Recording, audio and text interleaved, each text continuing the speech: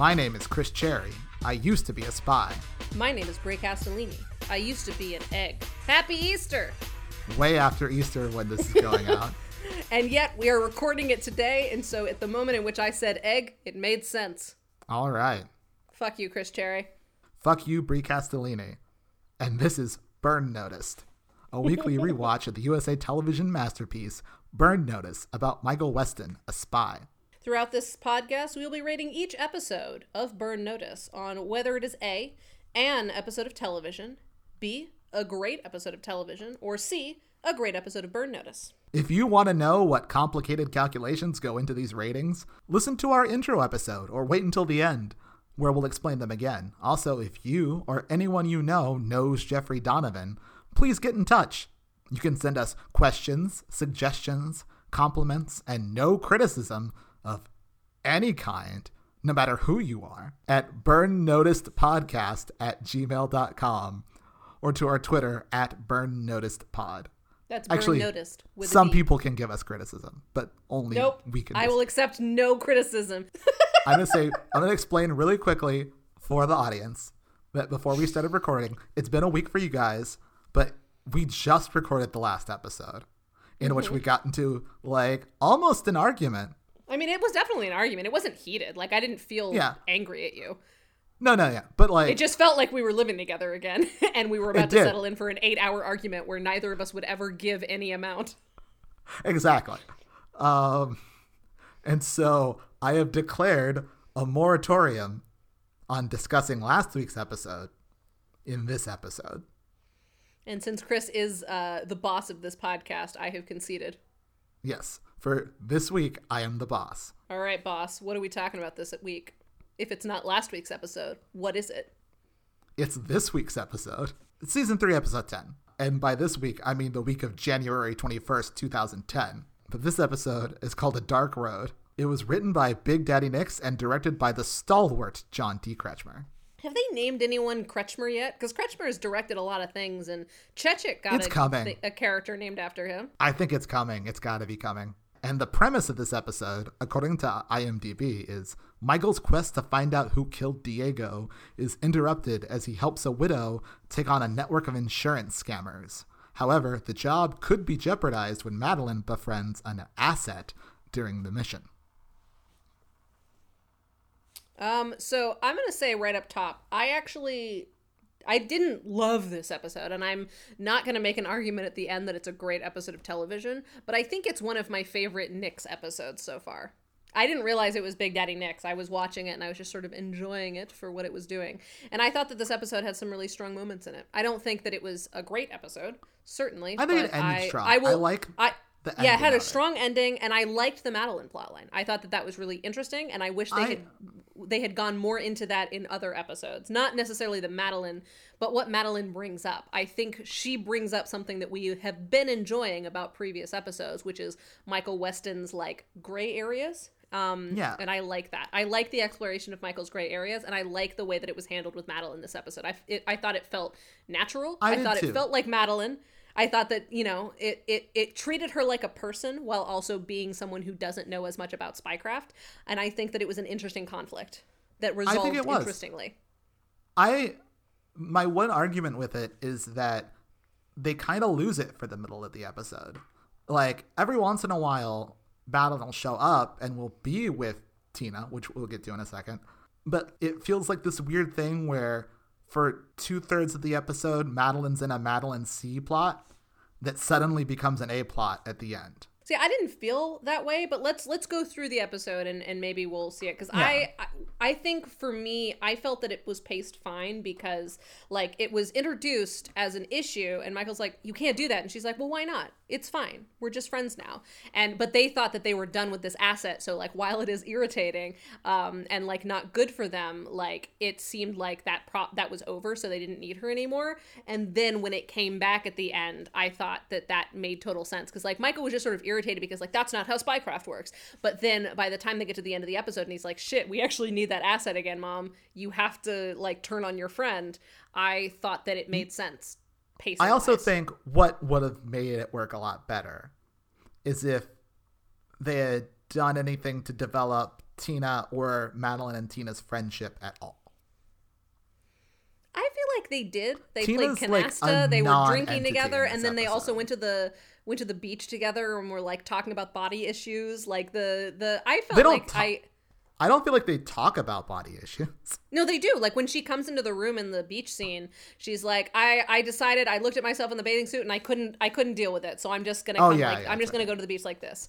And like Madeline has a little conversation with her there. It's slight, Like- but I felt it. They seemed I like don't they know. really I see- enjoyed I each felt other, like- and they did multiple activities together. And I like They that. did multiple activities. We don't super see the activities. And again, like Tina's kind of a non-entity. She's like very generic. Yeah, she's just like a generic happy old woman. Exactly. I do And think that the fact that the last scene we see her in, she reveals to Madeline that she's gotten an identical haircut. That killed me. is great. That is great. I did. Yeah, I think if I could have gotten a little bit more from Tina, and so I got like a sense, because it doesn't super feel like Madeline and Tina are actually becoming friends to me. Like, I guess I'm just not used to seeing much of Madeline anyways. So like the fact that her like day-to-day relationship with this woman is sort of underdeveloped felt just sort of normal to me. it doesn't. I yeah, also wasn't recapping it, so it probably seemed more natural to me than it did to you. So like I'm not It's saying it also- was the perfect plot. And I hear what you're Like- saying, and like she definitely was generic old lady, but like I didn't really have any problems with it from my like contrast watch. that with say, what's her name, Sam's friend, too. She like is her boyfriend. Oh, the ex-Navy SEAL buddy? Ex-Navy SEAL guy, wherein like that guy feels like a guy, and like we Well, see but them also together. he was and, the like, he was the client that week. Like he had to be more like a guy because we learned about like what his issue is, what he was trying to do, what these guys want out of him, and he has to keep making active decisions. Whereas this woman, she was a patsy who then Madeline made important by like Yeah. virtue of becoming friends with her. So like this woman was never meant to be active, and we never like what else were we going to learn about her in context of her position in the story? Like I don't think it's a fair comparison to pit Virgil up against this woman. and yeah, but also I feel like that means that while I totally 100% buy like Sharon Glass's performance and her being like hit by this, it doesn't land for me quite as much as it could have because I feel like Tina's less developed, and just like some sort of sense of what Tina means to Madeline. We'll get into it more once we get into the weeds. Yeah, let's actually get into the weeds because like I feel like there's a lot to talk about. And All right. yeah, so I'm just saying that like I just wanted to put out there that like this is a Big Daddy Nick's episode that I enjoyed, and I wouldn't have necessarily pegged it as a Big Daddy Nick's episode. I agree. I think this is one of the best episodes he's written. I definitely agree with that. It starts, and Michael is restitching Fee's wound, the single like gunshot graze or whatever she got in the like back in December or whatever, or August, because again we're back from the winter break. And we learned it's been about like 2 weeks I think have passed since the events of last episode. Which makes it even crazier that Fiona is still like having to be sedated to go to bed because she was barely scratched last episode. So the fact that like it's been 2 weeks and she's still like, oh, I can't take this meeting, I'm so weak, and then she's not weak. It's so unclear. It's very unclear how injured she is because as far as we can tell, the only injury is the grazing of the bullet. And even when it happened, it didn't seem that serious. So the fact that it's been like, 2 weeks. both of them is like, it's so and weird. like every single person on this show like has gotten shot worse than this. Yeah, and like a couple of episodes ago when Nate got shot and he had a full arm cast, Chris accused me of being too hard on him. Chris was like, have you ever been shot? But I feel like in this episode where I'm like, Fiona's being dramatic, you have to agree with me. Because there is no 100%. way that the injury that we were shown is this bad. Unless she got like blood poisoning or something as a result of like the lead or something, or like she got tetanus, or when she got into the water after with her open wound, it like gave her a blood sickness. But like that's not what happened. She's just being very dramatic, and they needed a reason for like her to not be at the first meeting, I guess. And like, well, I think they wanted a reason to like put them in a bed together. Because it's happening in what I assume is Fiona's bedroom. Have we seen Fiona's bedroom before? We saw it briefly in the episode with the kid and his abusive dad, because the kid ran out of it, like holding her gun. Yeah. It's unclear though, because presumably she had like sold her apartment or like had put it on the market or whatever. But I guess since she didn't move, she managed to keep hold of it. It's unclear where they are, but they are somewhere in a room, so not Michael's loft, with a bed. Maybe it's still Madeline's house. Who knows? Because we've never seen Madeline's guest rooms. It could be, but like the kitchen doesn't look weak. familiar, She couldn't have been moved. Yeah, and she like he's redressing, like resewing her stitches because she keeps pulling them or something, and like she's sedated, and Why? like so she's Why talking is she all sedated? It's such a she's even talking when they all show loopy. the wound. It's so little. Like, it's like a paper cut. And there's like a comedy bit where like because she's kind of like jokingly mad at him, and she like tries to hit him, and he like catches her before she can like punch him in the face, and then at the end of the scene she like sucker punches him to show that she still got it, and like there's like a guitar riff that's just like a comedy kind of like wah wah wah. It's ludicrous. It is ludicrous, but And then I liked it. Every time I thought it was is cute. a thing that Fee does every once in a while, or they have Fee do, where she like attempts to do something, isn't able to, but then like makes a point at the end of like the scene, like as the final button of getting to be violent, just to prove that she could be violent. And you know what? I stand a queen. Yeah, no, it was cute. They're hanging out in bed. It's cute. Yeah, I feel like these two have really hit their stride in this season of like me buying the romance, because like season 1 it was sort of like Fiona was pretty one note and she was just like obsessed with Michael Weston. Season 2 was weird because like she was with Campbell for half the season, but I feel like end of season 2 and now all of season 3, I don't just like buy the romance because they've written it well, but I also think that these two actors have really hit their chemistry stride, and like there's just like these little moments every once in a while where we get to see them just like they feel lightly touch. Yeah, exactly. Like it's something when I'm directing like a romance scene, something that I'm always very conscious of is the body language, because like it's one thing to like have a emotional dialogue scene, and if two actors are like decent actors, you know, there'll be something there, but like I feel like you can't really feel chemistry until you're in like the quieter moments, like the less strictly romantic moments, and like it's something about the physicality of two people who are just comfortable in each other's space, and these two actors finally feel comfortable in each other's space in a way that like solidifies for me the fact that like they are deeply in love, and so I really have enjoyed that. It's also like pretty clear that like they're together. Also, I think part of it is up to this point, it's always been so fuzzy what their status is. So ambiguous, yeah. Yeah. So like now their status is pretty clear. But even without that, like they were dating towards the end of season 1, but I never felt it. Never, like you said, no, you felt don't lived feel it. in. Like, yeah, there wasn't the same kind of like physical intimacy in moments where they didn't have to be like where the text or subtext was romantic. Like this is not necessarily, and like there are moments throughout this episode that are not necessarily romantic scenes, and they are still managing to layer that in a way that they hadn't before. And so I've been really enjoying the sort of building of that this season. Yeah. Sam catches us up. Michael is not wanted for Diego's death. Rest in peace, Diego.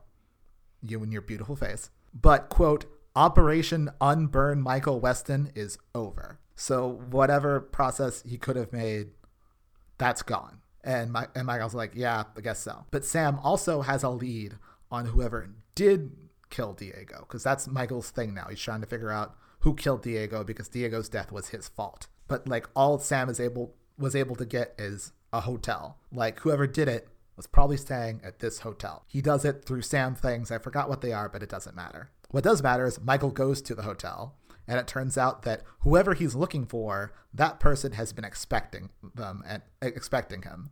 Because the lady at the front desk gives him a note from his quarry to go to a certain hotel room. It's like he's got a little note that says Mr. Weston on it, and like he opens it up and it's got a hotel room. And so Michael goes to the hotel room, but before he can go into the hotel room, it spontaneously combusts. Yes, it's firebombed. Then the craziest thing happens. Like, I'm glad you called this out. I was wondering if you were going to make a note of it, because like it's been a while since we've really like cheesed on Burn Notice's editing style, like truly the way that we did in season 1, but this was wild. This is wild. Okay. So the room catches on fire. Cut to a shot of Michael in the hotel hallway. Like a good like medium close up of Michael in the hotel hallway looking shocked at the fire being lit by the flames. And then like the title card for Burn Notice, the television show, just like kind of appears behind him.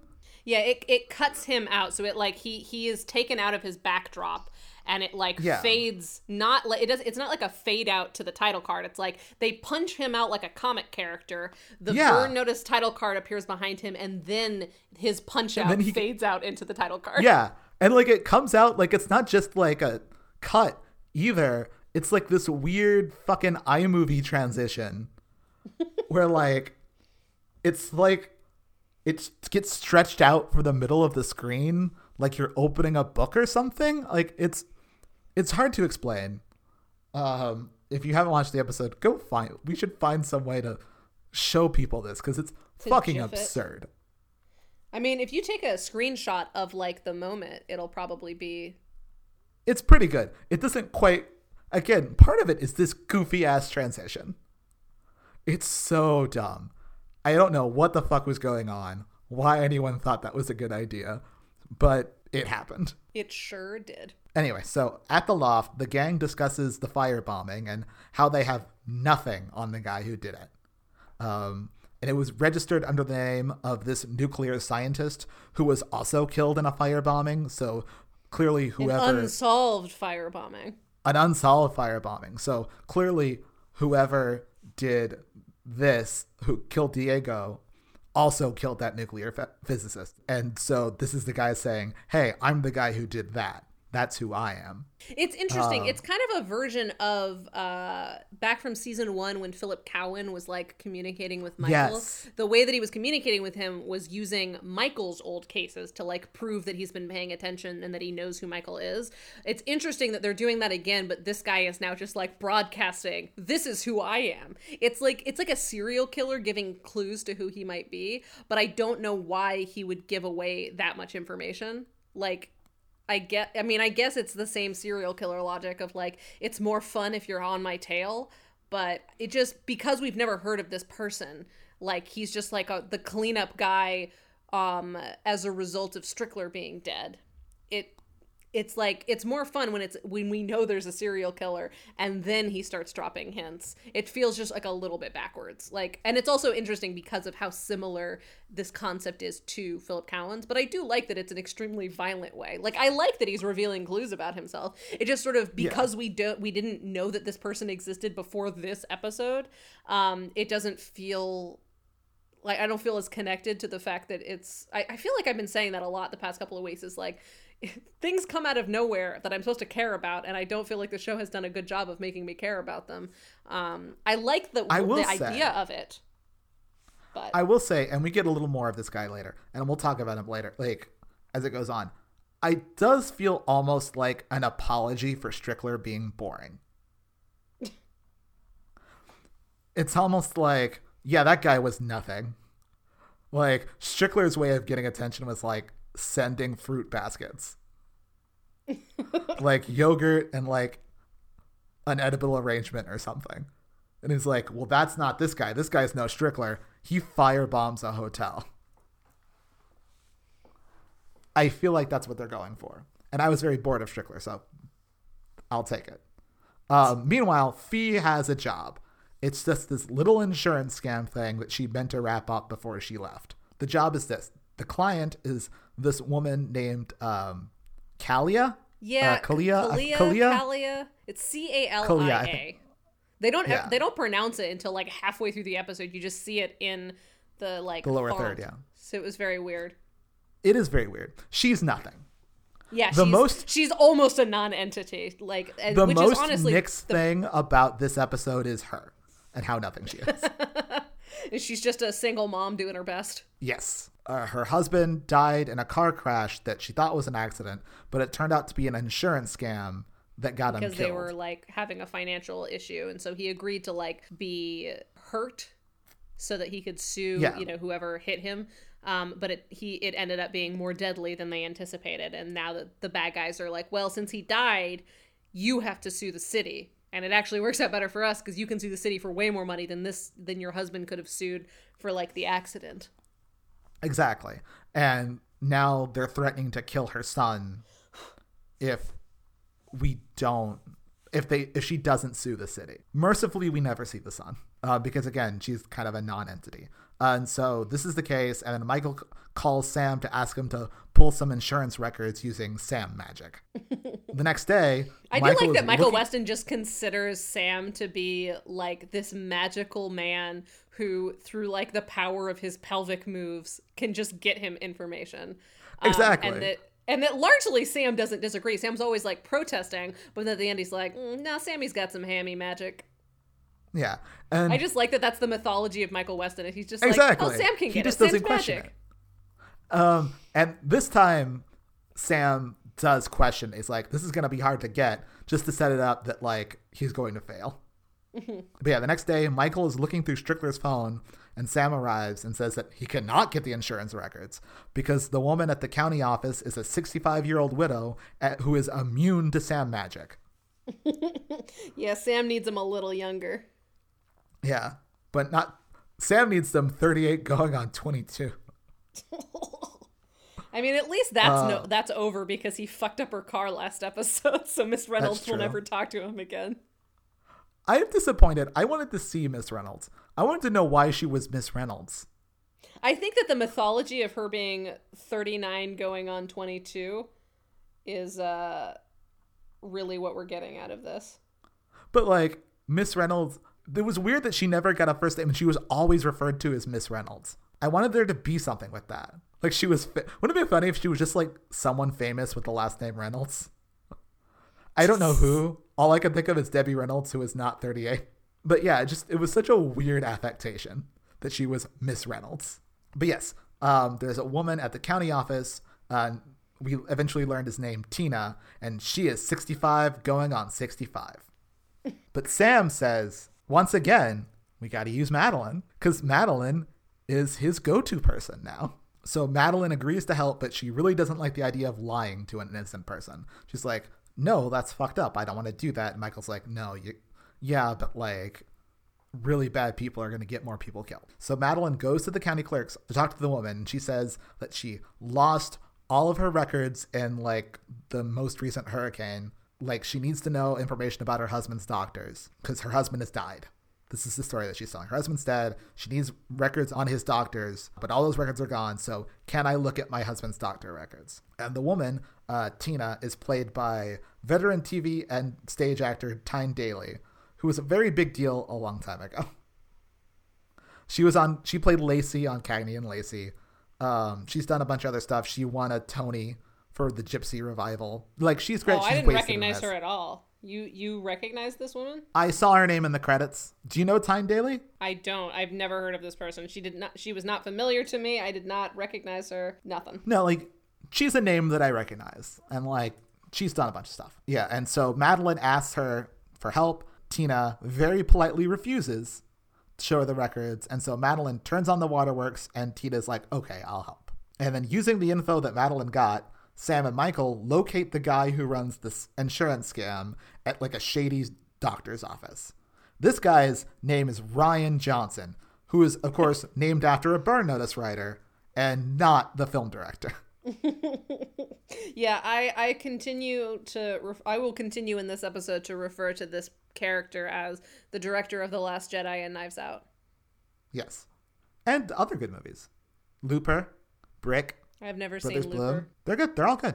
You would like Brothers Bloom a lot. So yeah, we get this guy, Rian Johnson, named after a Burn Notice writer. Ryan looks like Leo DiCaprio playing a drug dealer. Like that very specific look that Leo gets sometimes when like he has to be a crime guy in a Scorsese movie. And so he's got like a goatee and like fucking hair. Like, yeah. Whenever you're supposed to take Leo seriously nowadays. He looks like the guy who was like the brunette Chad Michael Murray with really thick eyebrows back in the day. Do you know what I'm talking about? He might have been the guy from Walk. No, he wasn't. Maybe he was Walk to Remember. I don't know. There's like a guy from that era. Is that, am I thinking of the right person? Hang on. Yeah, he is in Walk to Remember. Yes, that's absolutely who I'm thinking of. Thank you, Chris, for knowing what I was talking about. Well, I also looked him up and saw that he was in Walk to Remember. Wait, is this the same guy? Shane West? No, like this guy is in Walk to Remember. Is he this Shane actor. West? Is that actor Shane West? I believe he is. I just thought he looked like Shane West. That's hilarious. I was like, this I guy believe looks like this is that Shane classic West, guy. yes. Okay, I was going to say he's like a Shane West type. Oh, so he's literally Shane West. That Yes, tracks. he is Please Shane continue. West. I'd forgotten his name because like I don't super know him. I never saw that movie. My mom loves that movie. But he definitely, this getup is like that look. Just like pretty boy has to be a crime guy. So Sam gives Michael a cover ID. He's a friend of this guy named Eric Lee, who was a car driver who died in the crash that Kalia's husband died in. And also, he's a Southerner, which made me very happy because Jeffrey Donovan is never better than when he has to play Michael playing a Southerner. I feel like a lot of our favorite Michael Weston aliases are like good old boys. Well, because it's the broadest he gets with his performance, and I like that. It's also so unlike the like base Michael, like neutral Michael Weston is just so different. Yes. That I think that's what we like about it, is that it forces him to go really broad, because it forces him to do something other than just like, because like last week's alias, Paul Smith or whatever the hell his name was, is just Michael Weston wearing a different suit. I like that this kind of an accent forces him to do something a little bit different. They'll never be better than Homer, like but no, nothing's better than Homer, I don't think. But like he's got to be like a crazy guy. So to prove that he's a crazy guy, he gets in a car chase with Ryan, and just like cuts him off, and they'd have this whole like there's a lot of car chases this week. It's a very car heavy episode. And he like cuts him off and like gets out of his car and says that his name is Alex and he's got some business and he's a wheelman and he's looking for work and he's the best. And he's got this real deep Southern drawl and it's great. And so he makes contact and then they update Kalia on how they're doing like the standard burn notice thing where they're getting the bad guys caught in the act. And the only fun bit about this is Kalia is very impressed with Fiona's crew because like Fiona was the one who like she made contact with. So she assumes that Fiona's the boss and they don't do a lot with this, but it's like, that's cute. Yeah, it's always cute when people think that Fiona's in charge because honestly, she is. Because all she has to do is say, Michael, I help you out all the time. And Michael's like, fine, you're right. Because she's done that multiple times and she's not wrong. He will owe Fiona forever. And so functionally, Fiona is in charge. And I love that about her. Yeah. So Sam updates Michael on the search for whoever killed Diego. He's got squat and he thinks that Michael should let it go. But Michael's like, I got my blood on my hands. Like literally, I bit down and I touched the blood. And so he can't let it go. Sam also says, you need to have a talk with Madeline because she doesn't get how assets work. And so Michael arrives at Madeline's and Madeline is having Tina, the asset, the lady from the county clerk's office, over for dinner. And Michael tells her, no, don't get too close. It's a bad idea to be friends with assets. That's not how this works. Madeline's like, why not? She's a nice lady. I'm a nice lady. She's not a nice lady. We hit it off. She thinks she's a nice lady. Yeah. She thinks she's a nice lady. Yeah, exactly. It's interesting. One thing that I would have mentioned if I was in this scene and therefore if I had written this scene, because I write scenes the way that like I would interrogate things.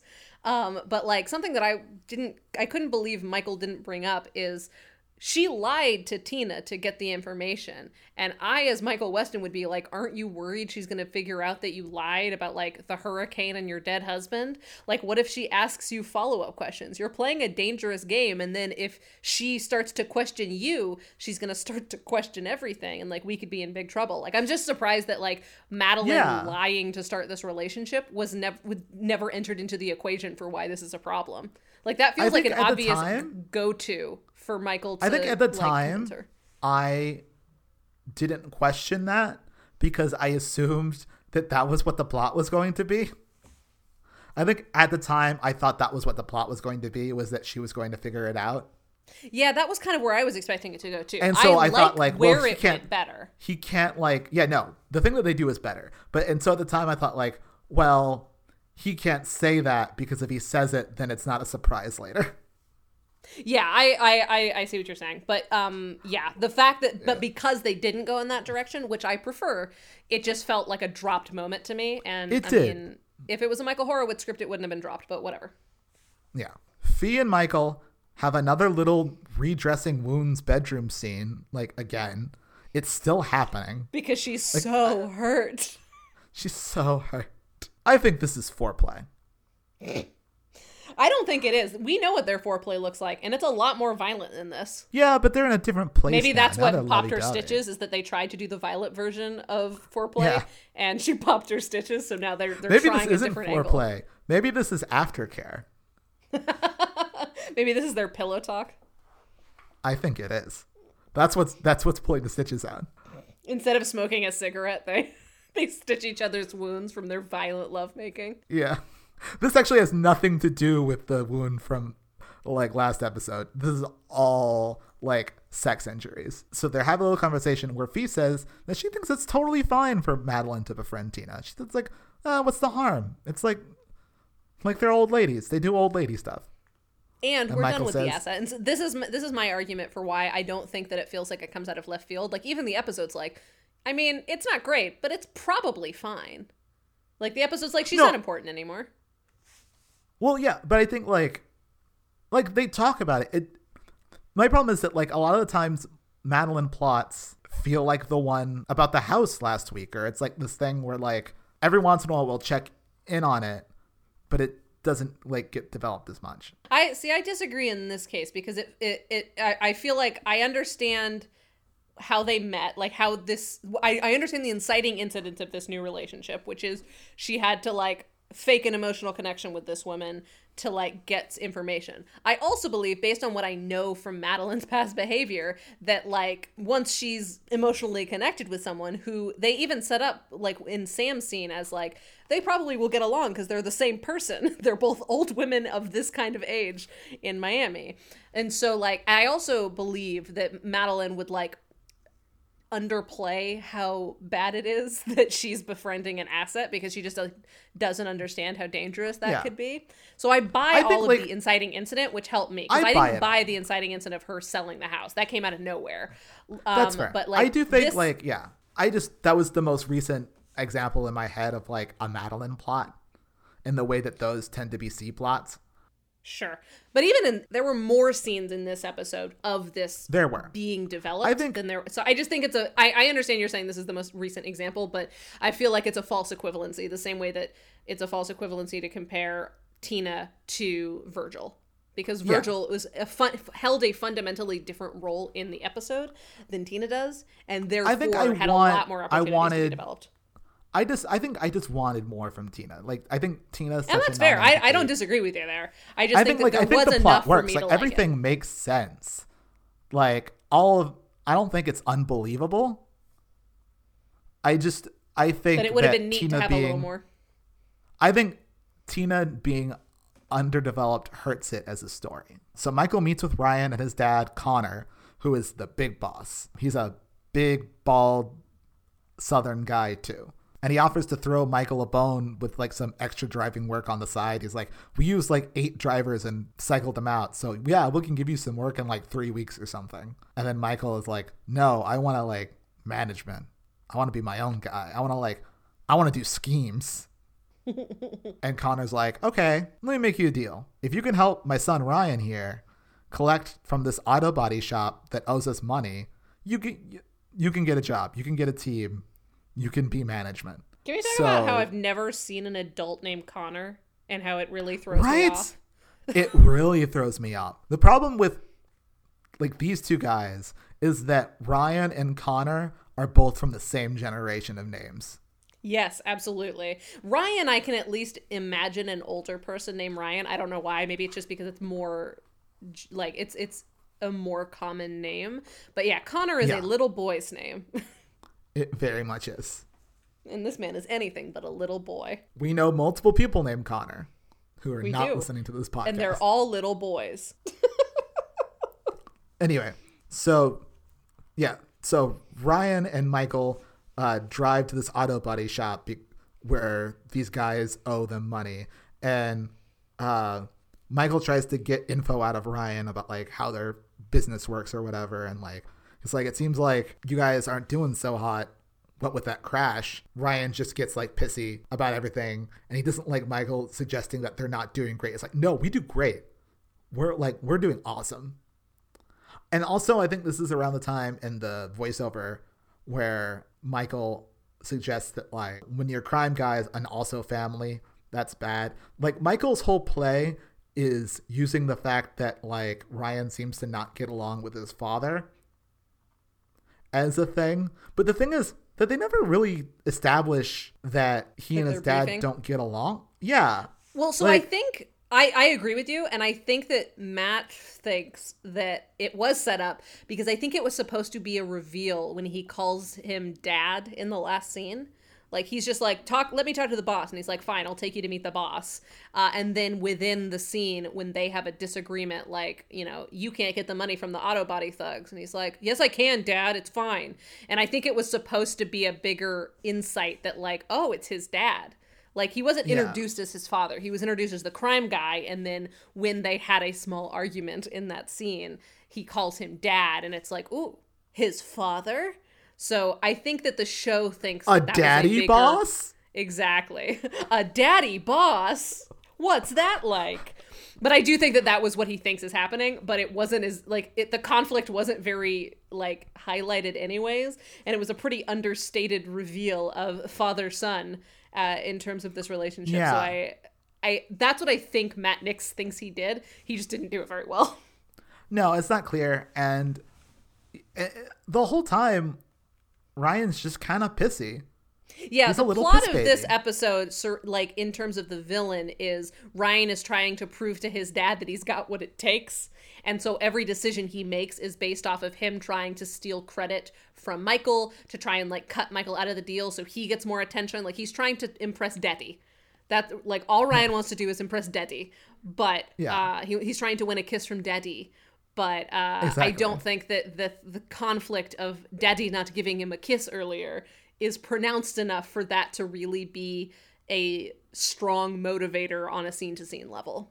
Because, he just comes across as, like, a pissy little baby. And it doesn't, like, seem like it comes from anywhere. Like, no, it doesn't go. We go into this scene where they go to the auto body shop and, like, every dude is, like, a big, burly biker man.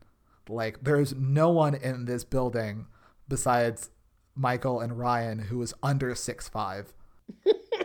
They're all these big, giant men. And Ryan just goes up and is like, give us the money. We want you. You're supposed to give us the money. Dad said, give us the money. And it doesn't work, surprisingly. And so Michael, of course, is Michael Weston. So he threatens to set the entire place on fire, and he starts setting shit on fire, and it's like, give us money. And they're like, oh, fuck. I feel like he can only do that when he's got a Southern accent, and that's why I always get excited when his alias this week has a Southern accent, because I know he's going to do something crazy. Yeah, he's just going to set shit on fire. It's going to be fucking nuts. And I love it. I love it. It's great. I unironically love it. Oh, 100%. But yeah, so later, Sam tells Michael to just give up on this whole Diego murder guy thing. Just give up on it. Like, he's like, I hate this. Hate everything about it. Well, because what he's done is he tracked a phone number that was connected to Strickler on Strickler's phone, and like found the location of this phone, but it's like an abandoned marine stadium, which is like, it's like a marina or something. So like, yeah, it's like stadium seating in front of like a body of water. Yes, but it's abandoned. I guess so you can watch like boats. Yeah, like a boat water show. Skiing or something. Yeah. It's a thing that makes sense if you're in Miami. Yeah, I'd never heard of it. At first, I thought it was going to be some kind of, like, I was thinking, like, the Navy Yard. Like, when they said, like, marine something, like a marine stadium, I was like, is it, like, an abandoned military outpost that had, like, an event venue within it? That was what I was thinking. It honestly wasn't until just now that I was like, oh, I get it. A marine stadium. I think a stadium on a marina. I think I kind of glossed over the Marine part and just went to stadium, so I was kind of just expecting like a football stadium. I was stuck on Marine, and especially because there are actual Marines in this show. You know, Sam is a Marine, and like things. The tend Marines to get exist in Burn Notice canon. Yes. Well, and also like it's a thing in Burn Notice. Like there's multiple characters related to the Marines, so like that was where my brain went first. But regardless, it's a stadium that faces a Marine. Yeah, and it's abandoned. It's been abandoned for like 20 years. It's covered in graffiti. And Sam says, like, this is a trap. This is clearly and it's a trap that we and it's a trap that we can't really like protect against because it's just like a big wide open space. Yeah. There's nothing we can do. It's just a trap. There are going to be no witnesses. Like everything is bad about this. Yeah, there's absolutely no reason or way for us to go into this. So Michael's like, well, we gotta go. Also, Fee's in this scene, but it doesn't matter. Fee's very much wasted in this episode. Other than, like, cute pillow talk, she doesn't do a lot. Yeah, she really doesn't, which is I would argue, the most Matt Nix thing about this episode outside of the client. I wondered if we were going to be nicer to Matt Nix, and apparently we're not. Honestly, I nothing has changed my interest anything. I did acknowledge at the beginning of this episode that it was my favorite Matt Nix episode probably ever. So, Michael and Sam go to the Marine Stadium, and Michael finds the phone, which starts ringing. It's like and taped Michael under picks up the phone. A seat. Yeah, it's like taped under a seat in the middle of like this long row of fucking benches and like stadium seating. Totally exposed. And the phone rings and he picks it up, and it's a fancy British gentleman who's very suave and British, who wants to learn more about Michael. So he starts shooting at Michael from the distance, from somewhere like on a boat or something. Mm-hmm. Some sort of sniper's nest. And he shoots at Michael like 6 times, but lets him go. Here's something I want to mention about this scene. So at first, as I was watching the scene, I was kind of like, there was a part of me that was like, I wish Michael was more like, you know, cool with this. Because like as he starts shooting, Michael doesn't like move or run, but he like tenses up and he's like visibly kind of shaken. And at first I was like, man, it would have been so cool if he just like stood there impassively as the shots were going off. But then, and like, because Sam is off to the side, like, Michael, get over here. He's going to kill you. And Michael's just like standing there, like not moving. But I think as I've sat with it, I actually like the fact that Michael showed weakness in that moment, because I think that's a more interesting Michael Weston choice than just like letting him be stoic. And I feel like if this was season 1 Michael Weston, they would have shown him as just like not moving, not showing weakness, like with some sort of voiceover where it's like, you can never let the bad guy know they've gotten to you. But I like that we got to see Michael Weston look vulnerable. He's still cool about it. I agree. He doesn't cut and run. He's like, he stands still, but he's flinching, and he knows that the guy can see that he's making an impression. And I think I really like that.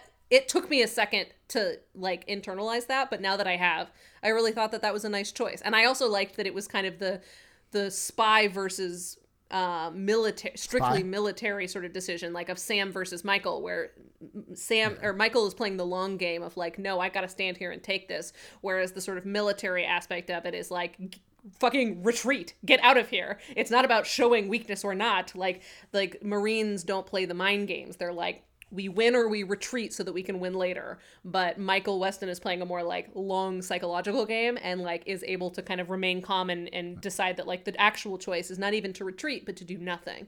And I thought that was a nice little interplay. Yeah. And also we have like a fancy British gentleman. Yes. Now we have a disembodied fancy British gentleman voice.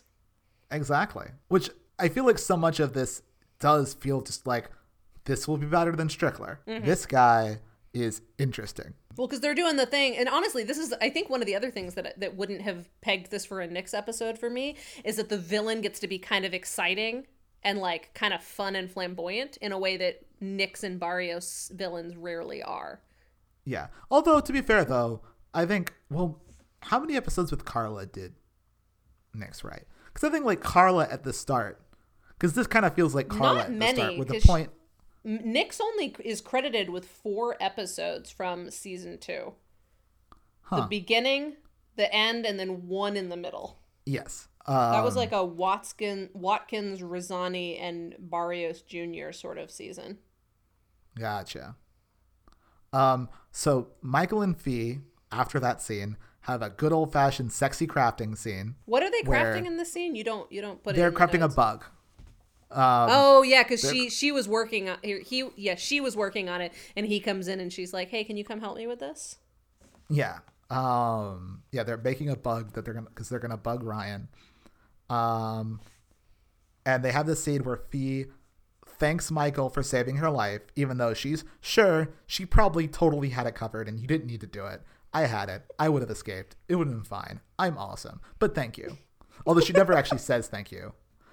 Yeah, it's really cute. Michael just says, "You're welcome." It is cute. Yeah, it's very cute. And also there's a moment where like they're like looking deeply into each other's eyes, and there's like such a beautiful moment of physical intimacy because it's like it's sexy, but also they're not like it's not horny eyes. It's like I adore you eyes, which is distinct, and I think Jeffrey Donovan does a good job of walking that line. And then Fiona's like, "You're burning my like bug.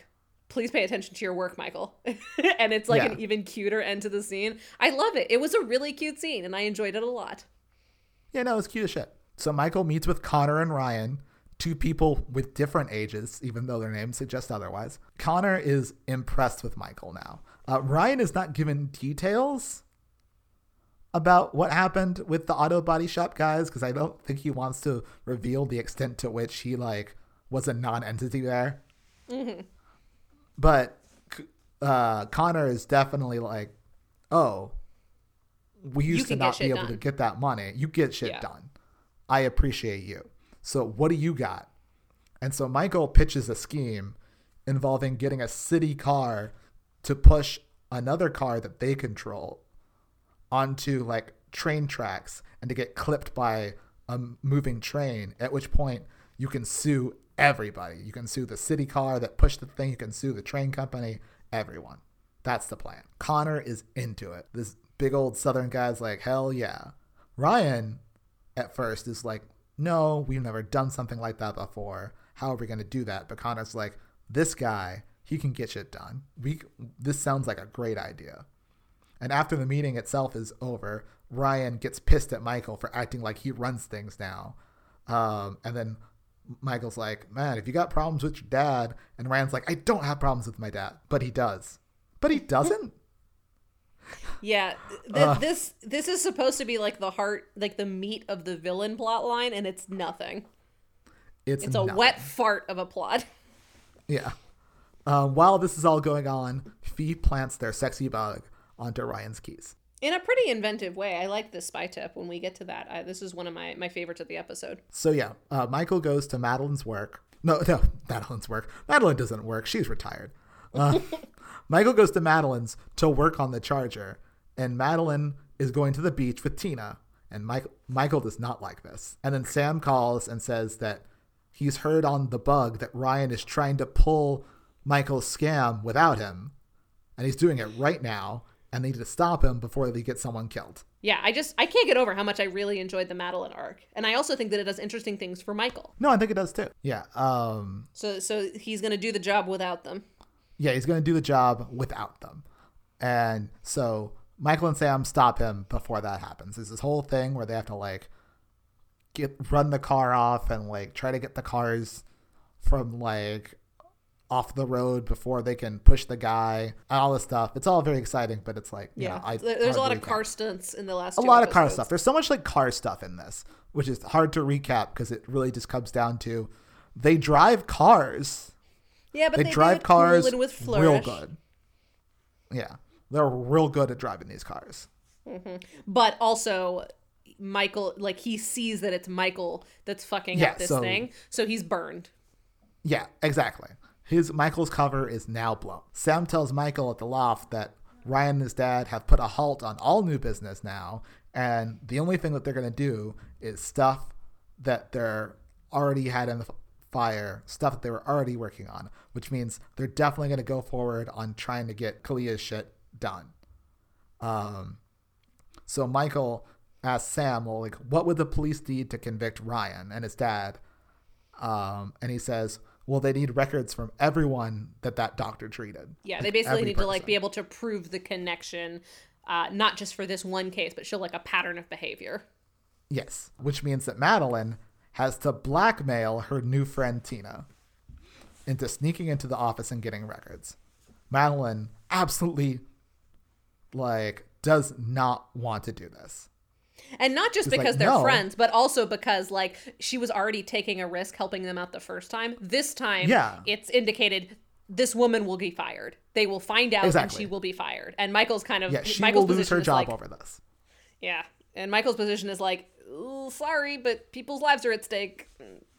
Yeah, but Madeline hasn't met these people. She doesn't know anything about it. There was a beat that didn't happen in this episode that I kind of thought would happen, where Michael introduces Madeline to Kalia or something. Right. Yeah, that feels like it would have been an easy shorthand. But that also is something that happens in a lot of Burn Notice episodes where it's hey, if you just tell Madeline any details about the case that you're working on, she probably won't be upset that you missed dinner. It's that happens a lot where Michael Weston's and I can't tell how much of this is just sloppy writing and how much of it is a legit character choice for Michael Weston, but it does frequently feel like Michael Weston feels like he shouldn't have to explain himself because he's used to working. I'm willing to allow it, although I am skeptical. But I do like that as a choice for Michael Weston, and that's a consistent problem we've seen him have over the course of the 3 seasons, where he feels like he shouldn't have to explain it and people should just listen to him. And this is a result of him being used to having people around him who trust him implicitly because they're all doing the same job. But when he's working on these lower stakes cases on a more local basis, people aren't always going to. He's working with more amateurs and doesn't have the support he would need for people to just be ride or die. Yes, Michael Weston, whatever you say, Michael Weston. And I do like that. I think it's a fun tension. I don't know if we ever interrogate it enough for it to be a conscious character choice. I'm willing to allow that it might be in a subtle character choice, but I wish that it was something that people interrogated. I wish somebody would say hey, Michael, can you explain anything? Maybe that would help this situation. I just feel like we don't call him out on it enough for me to fully believe that it's a conscious character choice on their part. That's my thing. It's hard to tell because, it's definitely not interrogated. And episodes are rarely about that. But I also think perhaps in a death of the author sort of way, it's in the text. Yeah, I'll allow it.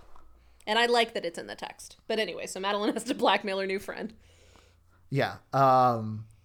Michael tells her there's no other way, and she has to. And sometimes you have to make hard choices. And he kind of makes this point of you know what that means. You lived in the house that we lived in. You know that sometimes you have to make the hard choice because there's not good options. And she's fine.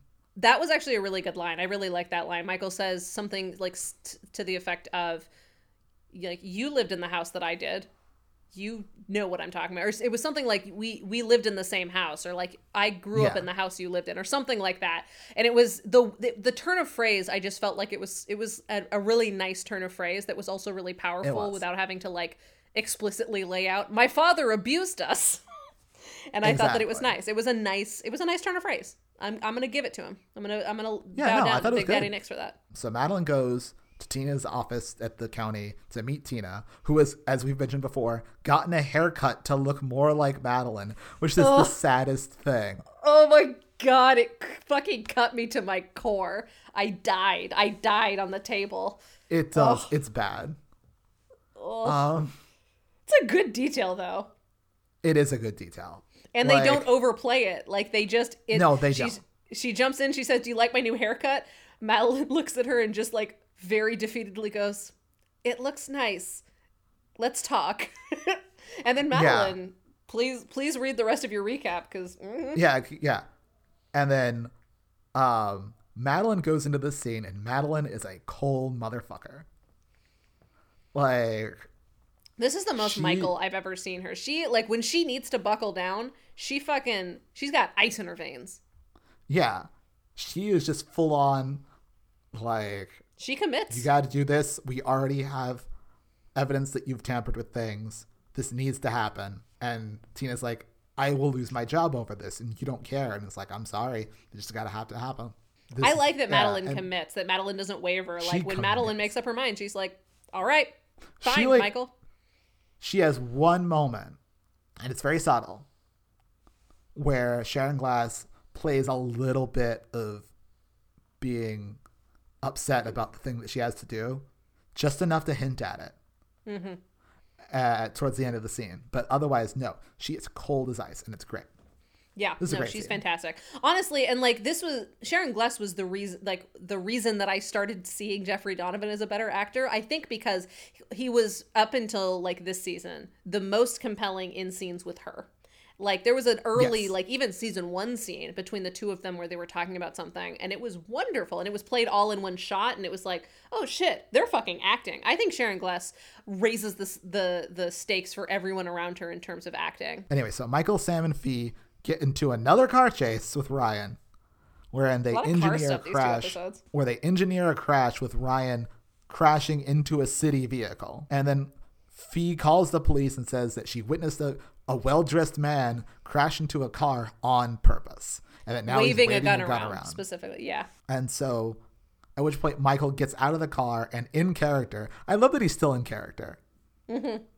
Like, because he knows that Ryan is more mad at Alex, the good old boy, than he would ever be at Michael Weston, and eggs Ryan on into a fight. And while Ryan is distracted fighting Alex, Sam plants the documents that they got from Madeline into Ryan's car in order. And there's a bit at the beginning of this where Sam does point out, like, these are all great. I feel like every time Madeline has to do something bad, they make a point of having Sam say, this was worth it, which I think is smart. They plant all of these documents on Ryan's car. So Fee and Michael tell Kalia that Ryan got arrested and that he and his dad flipped on each other because they hate each other, because they have issues. And that means that they're done.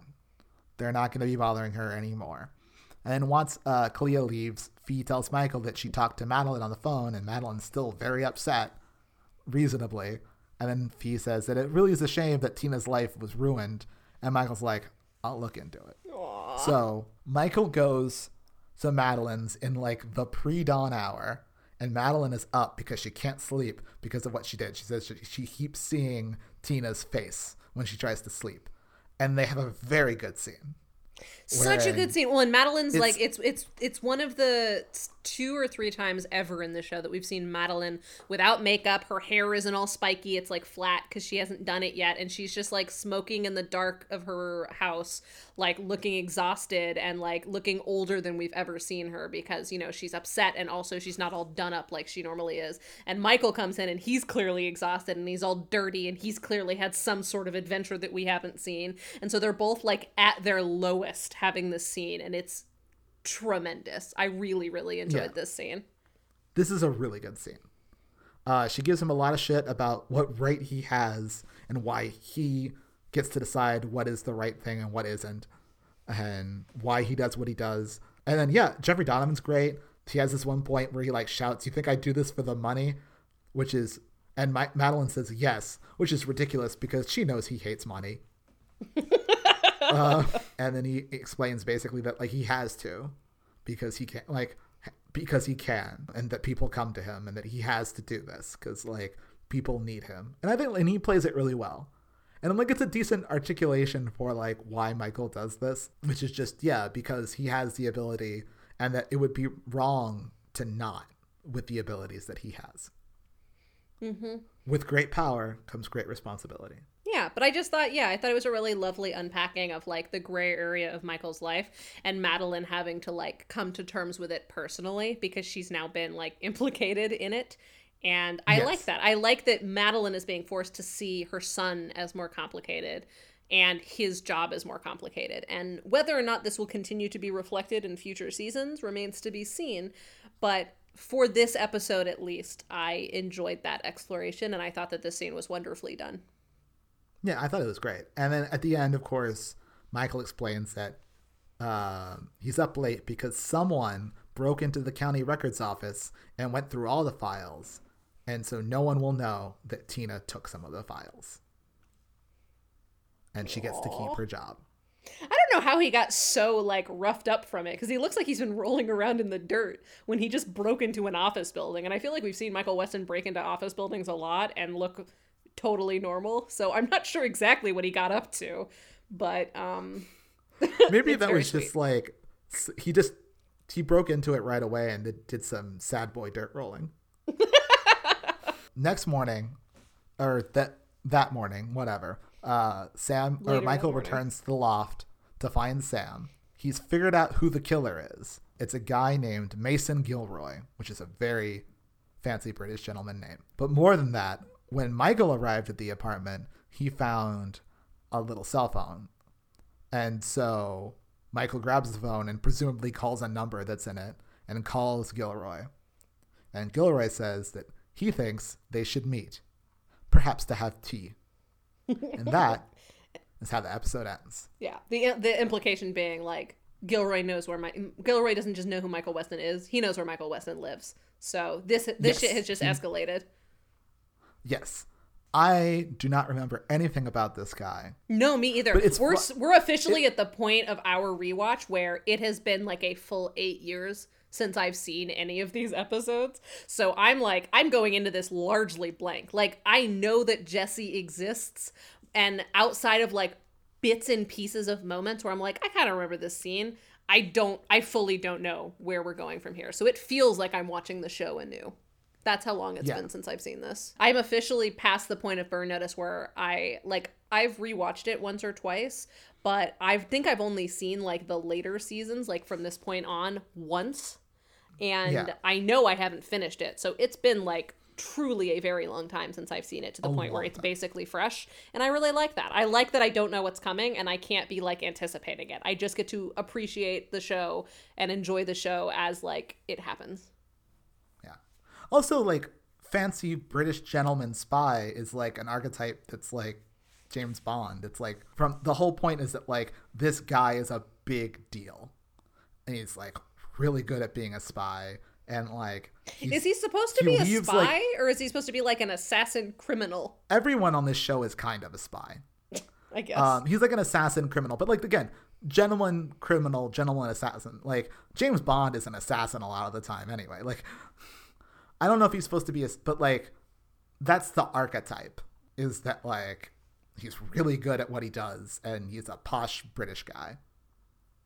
And like, cause again, the first thing that he gets is like this fucking note that's like almost calligraphy. It's not calligraphy, but it's like real, like the handwriting's very fancy. It's in this like really kind of blue ink and it's all this, you know. Yeah, I don't know. I just got like a real fancy British gentleman vibe from this guy. And again, I think part of that might also be because I associate this show with Psych and they have a fancy gentleman thief. See, I associate this show a lot more with Leverage, which you're not allowed to watch until we're done. I know, you're not allowed to watch it. I refuse to allow you to watch it until we're done with our podcast, because I think like both of these shows, because like I watched them both in real time. That's true, yeah, and they were happening around the same time. No, yeah, they're like literally you would watch Psych and then watch Burn Notice, or the other way around. Like, it was like me and my mom, we would sit down and watch one right after the other. Gotcha. Well, do you want to talk about some spy tips? Let's talk about some spy tips. A lot of these are borderline, but let's talk about them. This is nothing. Precision driving is just part of standard training for an operative. It's mainly used when pursuing or being pursued, but on occasion, it's a great way to make an impression. This is almost certainly nothing. Precision driving exists. But like, and that like... You'd have to be a spy to know that. And that like, it's not just a thing that you can use for defense, but also like to make yourself look impressive. But again, that's nothing. Yeah, that's nothing. This is surprising that this is a Matt Nix episode. And Matt Nix episodes are usually pretty good for spy tips. This is kind of a nothing. All right. We're at a point where the rest of these tips has to be good in order for this to pass. Mm-hmm. Which is surprising for Matt Nix, because usually he's all in on this sort of stuff. And it's interesting that our favorite episode of Matt Nix's Burn Notice is one with weaker spy tips. So your theory is starting to hold up here, at least for like, I guess, OG Burn Notice, which I guess Matt Nix's version of it is. Criminals deal with a shortage of skilled labor just like all businesses do. They can't give too much information to new hires, of course, but they also can't pass up real talent. So this is interesting to me. I like that it's basically saying if you want to get hired by a criminal, you can't expect them to divulge a lot of information. So in order to like make yourself it's basically like how to pad your resume as a criminal. And it's you have to really make an impression in the talent that they need. Otherwise, there's no reason why they should trust you or give you any information at the interview, quote unquote, or at all. The other thing about this that made me kind of want to keep it is that it answers a question that is sort of hanging over a lot of episodes like this, where it's like, why on earth should anyone trust this stranger? Sure. Yeah, I will agree with that. And he does kind of come out swinging without really explaining to us why he did so. And it's not until this tip that it's like, it kind of connects it. It's like, no. I know what I'm doing. Yeah. All right. We're going to keep that one. It's the first one we've kept. Anybody who works around acetylene knows to be extra careful. It's one of the hottest burning, most explosive gases in existence. Yeah, that's useful to me. Okay, cool, yeah. I was going to argue for it, but you went with me on that. Mm-hmm. All right. Yeah, no, I'm with you. The best place for a bug is on something people keep with them. Many car remotes these days have enough space inside to hide a small bug, not to mention a battery to power the transmitter. It's a quick, efficient, low-risk operation that costs as much as you care to tip a valet. Yeah, I like this. This is like a classic Nick's tip. Yes. And that was that scene where, like, Fee gets the valet to, like, leave, and then bugs are gone. It's good. It's good. Mm-hmm. All right. When you're blackmailing someone, you have to be cruel to be kind. Show any sympathy for your target, and you only make it worse. You have to be the bad guy. Let them feel like they have no choice. It's easier that way. Easier for them, anyway. I think that that's useful. I think because we don't see Michael Weston blackmail good people very often. And this is nice. This is a nice sort of thesis statement to what I really enjoyed about this episode, which is like watching Michael Weston have to confront his gray areas and watching his mother confront his gray areas. And this is the tip that kind of defines that. No, yeah, I agree. So yeah, that one could stay. And finally, a push bar is a hardened steel frame attached to the front of the car. It's usually used by cops, but it's useful for anyone who's planning on being in a high-speed collision. So this seems like it would be a good spy tip. I guess it is, because he's saying if you want to be in a high-speed collision, this will protect you. But I also had not heard of this as a thing. And yeah, me either. Gave me new knowledge. Yeah, that's true. All right, you know what? Yeah. All right. So this one barely squeaks by. Yeah, that's a first. Right. Usually so Nick's episodes have like 9 spy tips. Now the question is, do they solve the case with spycraft or violence? I think so. They plant a bug. There's like some misdirects. They have to pivot once he knows who he is. And ultimately, the climax is about spy work. Like, blackmailing and, like, working an asset is spycraft, and that's what this is about. So, yeah. Yeah. Is this a memorable alias? I believe it is. Yeah, pyromaniac, fast driving. He even there's a moment right before I think he goes into, like, the lunch scene with the dad for the first time where he puts chew in his lip. Oh, God. Did you notice that? Like, to I don't make know if I saw that. Yeah, he's walking into the restaurant and he shoves something into his mouth and you see it kind of bulge where dip would bulge in like between your teeth and lower lip, which I thought was a nice touch. Yeah, it's great. I love the voice. He's so good at it that it's sometimes slightly hard to understand him. That's what I love about it. No, it's great. I could listen to this accent forever. His Irish accent is so bad, but he has to play it so straight that it's cringeworthy. But this is an accent that he does a lot that it's always fun, you know? Yeah, no, I agree. Were Fee and Sam used well? I'd argue neither of them is used all that well. Yeah, like there's the scenes between Fiona and Michael when they occur are cute. Like her punching him at the beginning and them collectively making the bug is nice. Yeah, like but it's like it's not a standout Fiona moment. Like, she doesn't get to blow something up. She doesn't get to use her explosives expertise. Like, she doesn't get to do anything particularly exciting. We're just giving her more character moments, which in this kind of an episode, I don't think is quite enough. Cute. Yeah. Yeah.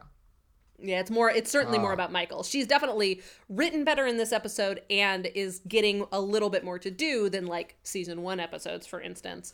But yeah, I don't think she does. There's quite enough of her affecting. She doesn't get to do like a fun fee thing, and yeah, not really. Sam spends pretty much the entire episode being like, "Stop doing things." Yeah, like I think shit.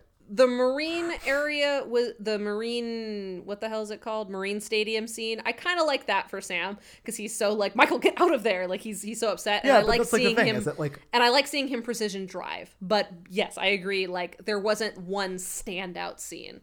Like it was sort of a muted episode. It's like for all both about of them. Sam just like not wanting or not to do anything.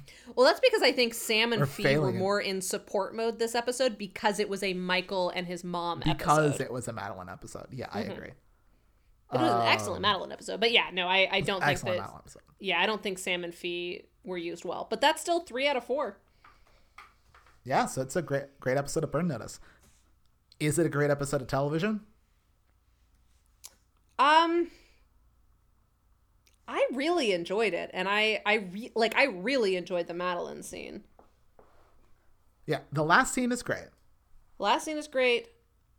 I liked the blackmailing scene, and I liked Yes, that scene is great too. Again, I think like everything that Madeline does in this episode is great. All like every bit of performance that she gives is great. And I really did like the Michael and Fee scenes, even though they weren't like standout scenes. I thought that it was a nice continuation of last week. I thought it felt really lived in, like we kind of talked about. I think that what's going to cause me to not vote for great episode of television is that I didn't find the case of the week particularly interesting on a client level or an execution level. It was just like an excuse to have lots of car chases. But I felt like the good moments of this episode weren't quite enough. Like they were more B plot.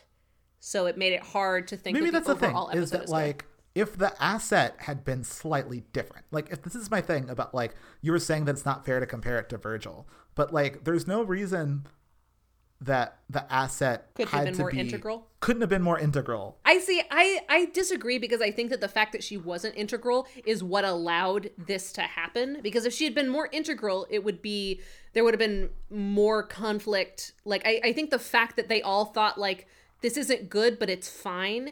And then the turn at the end of actually, no, we need her again. I think that that's the only way that it works. I think that if she had been more integral to the story, it wouldn't have been quite the gut punch.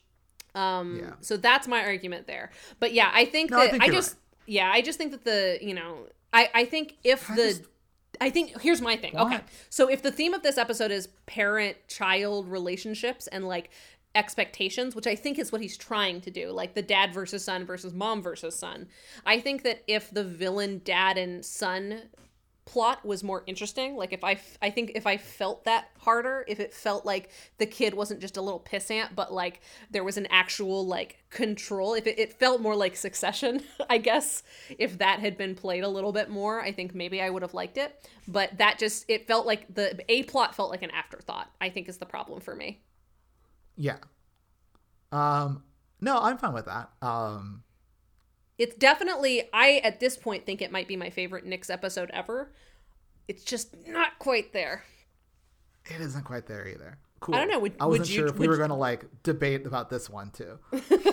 Yeah, I don't feel as strongly about this episode as you felt about last episode. So like if you feel confident in saying it's an episode of television, but certainly a market improvement, I agree with you. Like if you had felt potentially compelled to go great episode of television, I would have given it to him because as of yet, Matt Nix has never written a great episode of television on this show according to our standards. And like, I feel a little bad about that. And this is certainly like an extreme improvement over previous iterations of his work. But there's enough missing from the A plot that I don't think that I can in good conscience give it to him. Yeah, no, I think it's a really good Madeline episode though. I will give that. Again, and I do, but and as by extension I think it's a good Michael episode. I think Yeah, it's a good Michael I don't know episode. if I necessarily agree with that, but yeah, I think that it was a good Michael and a good Madeline episode, and it was a good duo episode. But enough other things didn't quite connect for me to be able to say like, yes, this was a masterfully done television episode. Which I think is the split for great episode of television versus an episode. If there was a medium, if we had like a scale of 1 to 3, I would give it a 2 for sure. But I'm not definitely. convinced to give it a 3. All right. Well, with that, all that's left is to once again thank Vincent EL for our theme music. If you want more from Vince, go to vincentel.bandcamp.com. And with that, bye. Beans, beans, the musical fruit. The more you eat, the more you toot. The more you toot, the better you feel. So eat beans for every meal. That just came out of nowhere.